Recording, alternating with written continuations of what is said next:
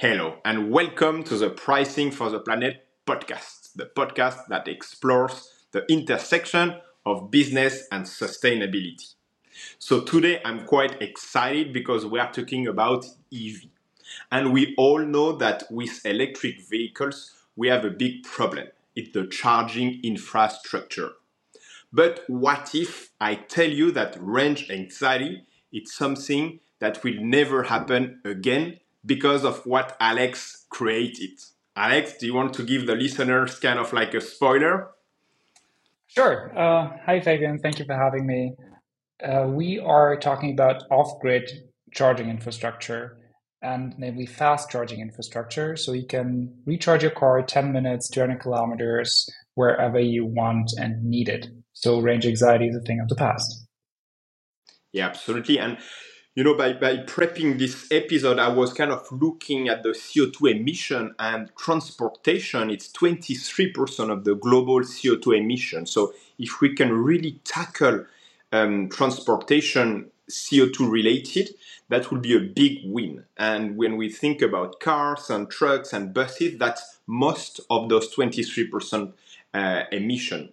So, it's super excited. Can't wait to deep dive into this technology. So, Alexander, we have kind of a tradition in this podcast. We start from the end. So, what is the one key takeaway you would like our listeners to remember from today's podcast? So the main takeaway should be that the major bottleneck for us all to transition to e-mobility and all cleaner energy is our power grid. Because we started building the power grid 100 years ago, and 100 years ago, nobody thought about driving Teslas around. So there is a major invest we have to take as a society that is almost not bearable for current finances. And that's why we have to find creative, new solutions, decentralized energy systems to be more flexible, economical, and sustainable. And it's very funny you mentioned that if one day you are in Detroit, you can see a picture of Thomas Edison. He did a prototype of an electric car, but at the time they disregard that because they were saying, it's way cheaper to use, fuel and traditional like combustion engine. So it's very funny. We are kind of like backtracking into time and we are going back to EV. So, Alexander, maybe can you introduce yourself and share about your journey with MeEnergy? Yeah, sure. So I'm Alex, 33 years old. I studied chemical engineering and also business at LSE. I During my studies, I always worked and I started at Bosch, which is the large automotive supplier, and I went to R&D for batteries and fuel cells. So back then, electric cars were really new, just the first Teslas and BMWs on the market, and I went for a long test drive when I ran out of battery. And the usual thing you do is you go to fast charging station, right? Um, However, the problem was that this fast charging station, which was one of the few in 2015 around, was broken. So there were no other stations around. I didn't have enough battery left to find another one. So I had to ring on doors of the local population to ask them for a power plug. And then a nice elderly couple let me in, gave me a cup of coffee, gave me their power plug. So I waited there for around 8 hours to recharge my car to get back to the point where I started. And during that time, during the wait, I had enough time to think about, okay, what is the actual problem of transitioning to EVs? And that is charging. And mostly that is fast charging for us that e-mobility is as convenient as conventional combustion mobility. And if you look at fast charging, the problem, as I just said, is it is the grid. It is not the charging stations, it is not the cars, it is mainly the grid that is not available in those places where we need it. And that's when we thought, okay, why not get rid of the grid when it comes to charging? And that's how we came up with the world's first grid independent charging infrastructure that is not based on any infrastructure connection, but it is running on bio and waste based fuels. So we're generating the electricity on site with our patented generator system without any power line being laid or any groundworks. And that is a major game changer because in any mountain area where it's not sustainable or economical to build a charging station, you can now place one of our chargers and have a really nice and smooth charging experience. Awesome. And it's super exciting because I like your approach to start from the problem that we have and finding solution. I had one question about the waste base, and I think it's ethanol or like Yes, it's more ethanol and like methanol. it's Yes. ethanol. Okay, perfect. And do you have enough supply? So how is it working? Do you have like a membership to get the ethanol? Do you have kind of a partnership with a company producing the ethanol, or Yeah, it's not a privileged club. It's just ethanol and methanol, they're commodities. They're traded worldwide. And the good thing about them is, ethanol is always pure, sustainable energy. And with methanol, you have to really, there are two different kinds. But with ethanol, it's always either biomass or waste based. okay? The good thing is that these liquids today, everybody knows them from disinfectant. Everybody who had a beer, had wine, has experience with ethanol because it's plain alcohol. Um, so they are around. But the majority or the largest use case for ethanol nowadays is blend in fuel for petrol. So over 90% of our current ethanol use is petrol. So it's 10%, 5%, 10%, or even 85%, for example, in France, um, as a blend for petrol. The good thing is that with the transition to electric cars, especially the demand in Europe will decrease. So there is an excess amount available because more and more cars they transition to EVs and using less petrol. So we're freeing up a lot of consumption, and this is what we can take up. And just to give you also an idea, Germany, one of the largest economies or the largest economies in the EU with 45 million cars, if we only use 1% of the current ethanol production, we can power over 50 million kilometers in EVs because we're just much more efficient than using it as a blend-in fuel. That's amazing. Wow. Actually, I didn't know that. That's super interesting. So the only barrier it's what? It's the cost to have this MeEnergy machine. So, and that's it. And then it's very easy to get the supply of ethanol, methanol, and you have your clients coming. So it's kind of the only way. So I just have to make clear we don't want to substitute the power grid. We want to be in addition to the power grid. Mm. So it's usually just easier for our customers to go in a contract with us instead of having a year-long process of planning and investing. However, so how we try to make it as easy as possible for our customer to say, okay, I have a charging need here. And we say, no worries, just give us a location and we'll manage anything else for you. So we are then also supplying the energy in the background. So since it's a tank, you have to refill regularly. We are all managing that process and we are then billing also the kilowatt hour and not the liter. So for our customers, using a MeEnergy charger is the same as using a grid-bound charging infrastructure. So you're using the same systems, you can use your same payment cards, anything you know from regular EV driving, you find the same in our system. And perfect transition, because that's what we like in this podcast. It's how do you monetize MeEnergy? Because so it will be B2C, so it will be like people like you and me using the MeEnergy machine, but then it will be what, rented or purchased by B2B companies or cities or Okay, so let's start from the beginning. Electromobility or public charging for e-mobility is not yet a business case.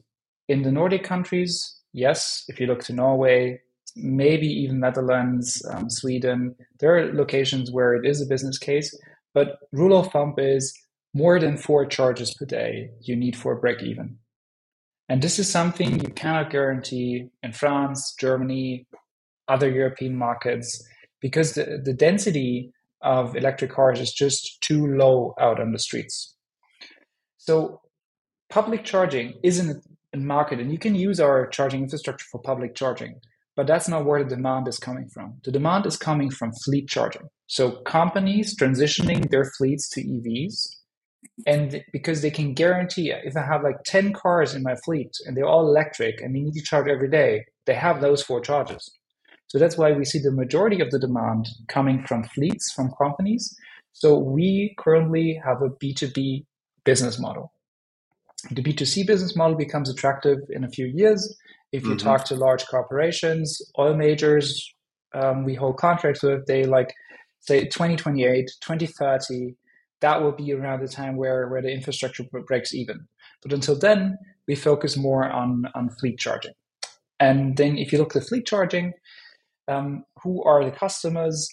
It's parcel delivery, so the DPDs, the DHL, the GLS of that world. It is freight companies running buses, OEMs in trucks. That is who are our customers, and they have, or how is it then monetized?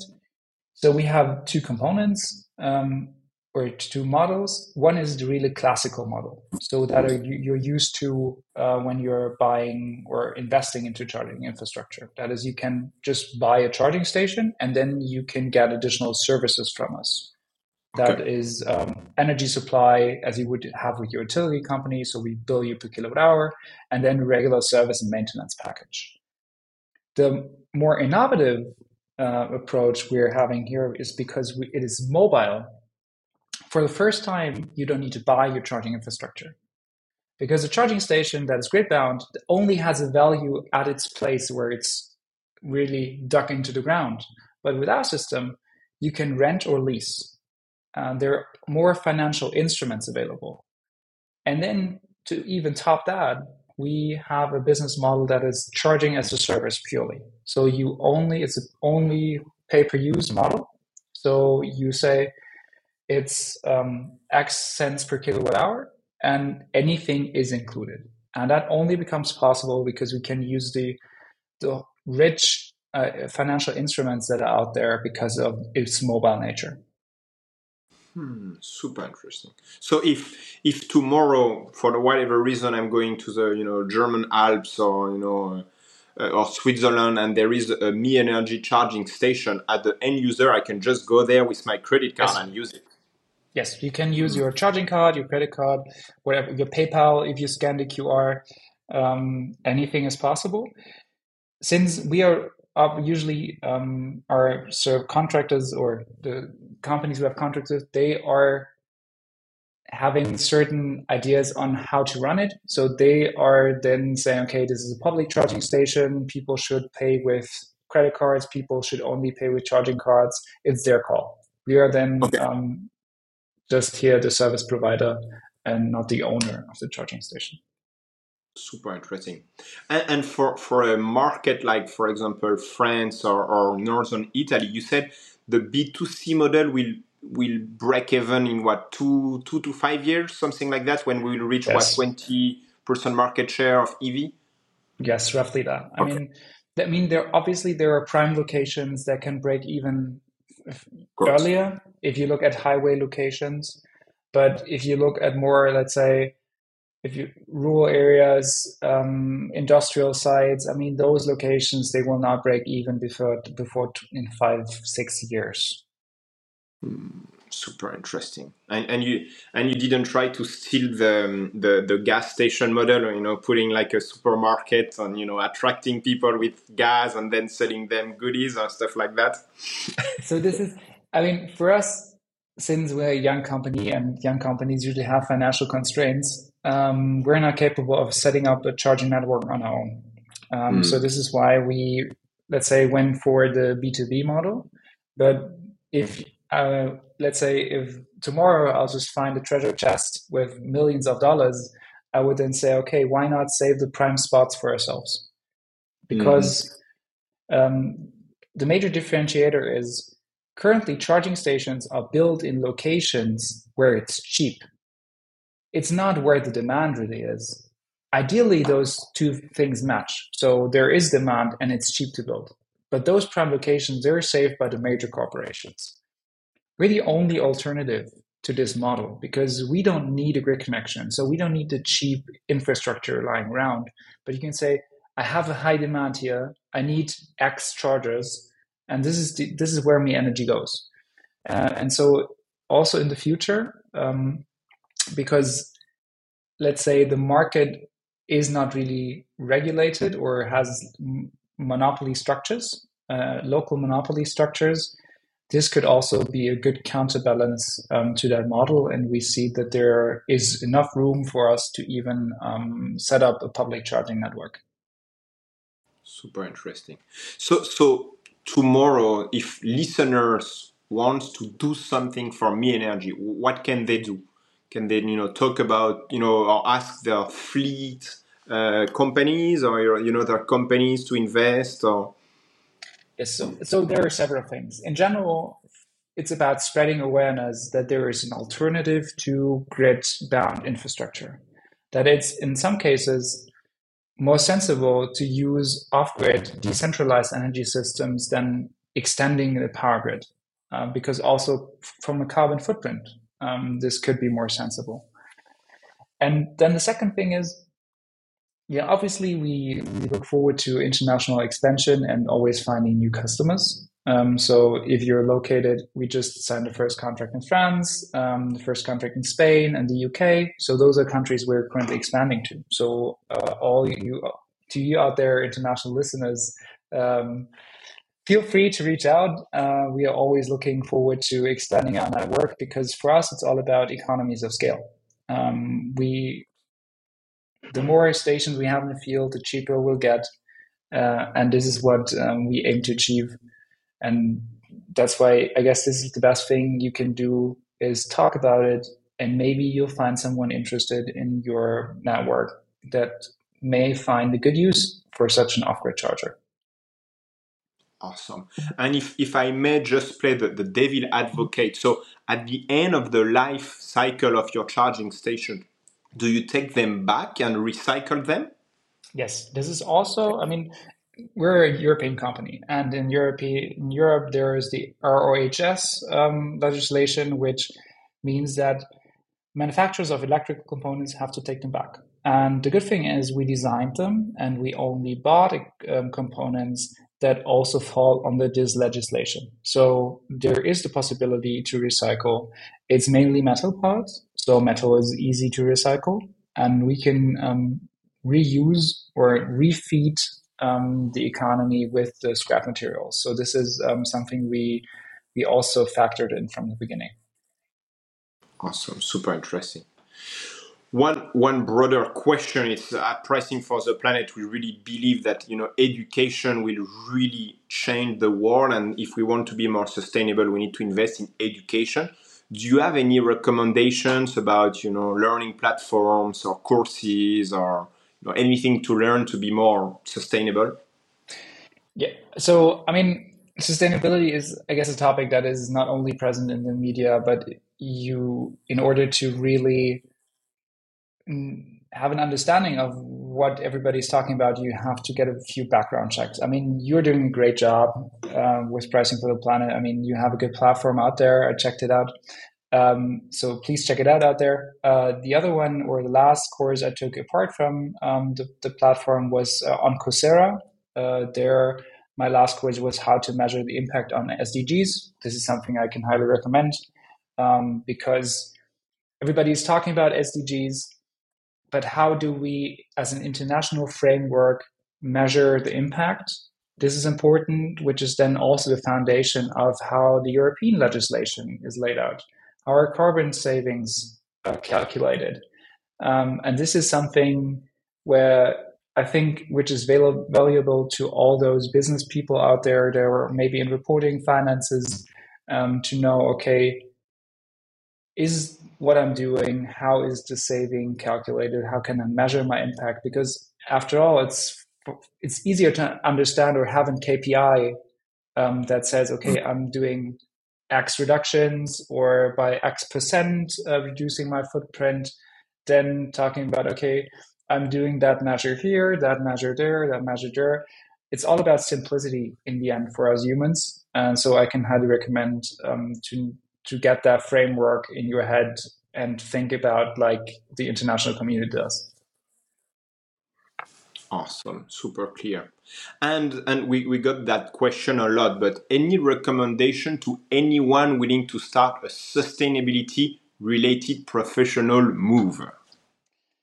Yes. So I guess since I also have that in amongst my good friends, always those questions, and usually in the beginning they ask themselves, do I want to start in a big corporation or do I want to start in a startup? And there are several things to consider because for me, let's say the metaphor would be it's either turning a big wheel slowly or a small wheel fast. The big wheel being the big corporation, obviously. And yes, there's always a question of job security versus idealism, because that's something you find in large corporation. There's always the how what's your urge to create something new versus to, let's say, have process innovations, so smaller innovations. And you should be honest with yourself because there is no right and wrong, but there is something that you should factor in on what you feel comfortable with, because you can do good any in any job, but you should be happy in the end and make it also a sustainable job choice. So for me, it was always the urge, to start something new, to walk paths that haven't been walked before. So this was really a strong motivation for me. So that's why I knew also working at a big corporation where I knew this would not be the right place. But for anyone, this is an individual decision. So please feel free to follow your own emotions and your own character on this. Perfect. And last question, and I think I got this one during an interview, or I don't remember where I got, but I love this question, and it's almost like a philosophical question. Like, what is the one thing that most people think they are right about, but in reality they are mistaken? Ooh, um, this is a hard one. I mean, let's say if I look at the conversations I had over Christmas. To all you recorders, it's January, so coming back from Christmas holidays, where you see the, let's say, the family that you're not really close to, but once a year you see them, and they hold really different political views. It's, I guess, about we discuss a lot about carbon footprint of things, putting things in a dimension, and the major, let's say, most of the world's problems would be solved if we stop eating meat, stop using concrete for construction, and then don't use cars anymore or trucks, anything fossil based. So those are the major three, um, let's say, factors for carbon emissions worldwide. And especially privileged people like me, coming from being white German and also coming from a middle class family, it is really privileged worldwide. We have a huge carbon footprint, because on Christmas everybody eats their turkey or anything that else. You drive to 200, 300 kilometers to see your family. You have gas-based heating. Um, Usually everybody, I mean, two people living in a huge house. This is the sort of emissions nobody thinks about, but that are not sustainable. So yes, it's all about putting things in perspective for me and starting seeing that you don't have to change anything. I mean, it's not really your fault, but putting things into perspective. This is something that you start with a whataboutism and start with just putting things in perspective, and don't feel offended if someone tells you that we can all do something to lower our carbon footprint, um, and we can start today. Awesome. Alex, thank you so much. Maybe last thing for the listeners, if they want to follow MeEnergy, where can they go? On LinkedIn or on your website? Yes, sure. So we are present on LinkedIn and Instagram. Feel free to follow us. And we always try to post interesting news. There's also a lot of media coverage, especially in Germany. So if you're Germany based, then just watch out on all the electric mobility news portals. And yes, and still there is a newsletter you can sign up for. So we're hoping to, let's say, reach out or to get in contact with a few of you. And I'm looking forward to the exchange. Thank you so much.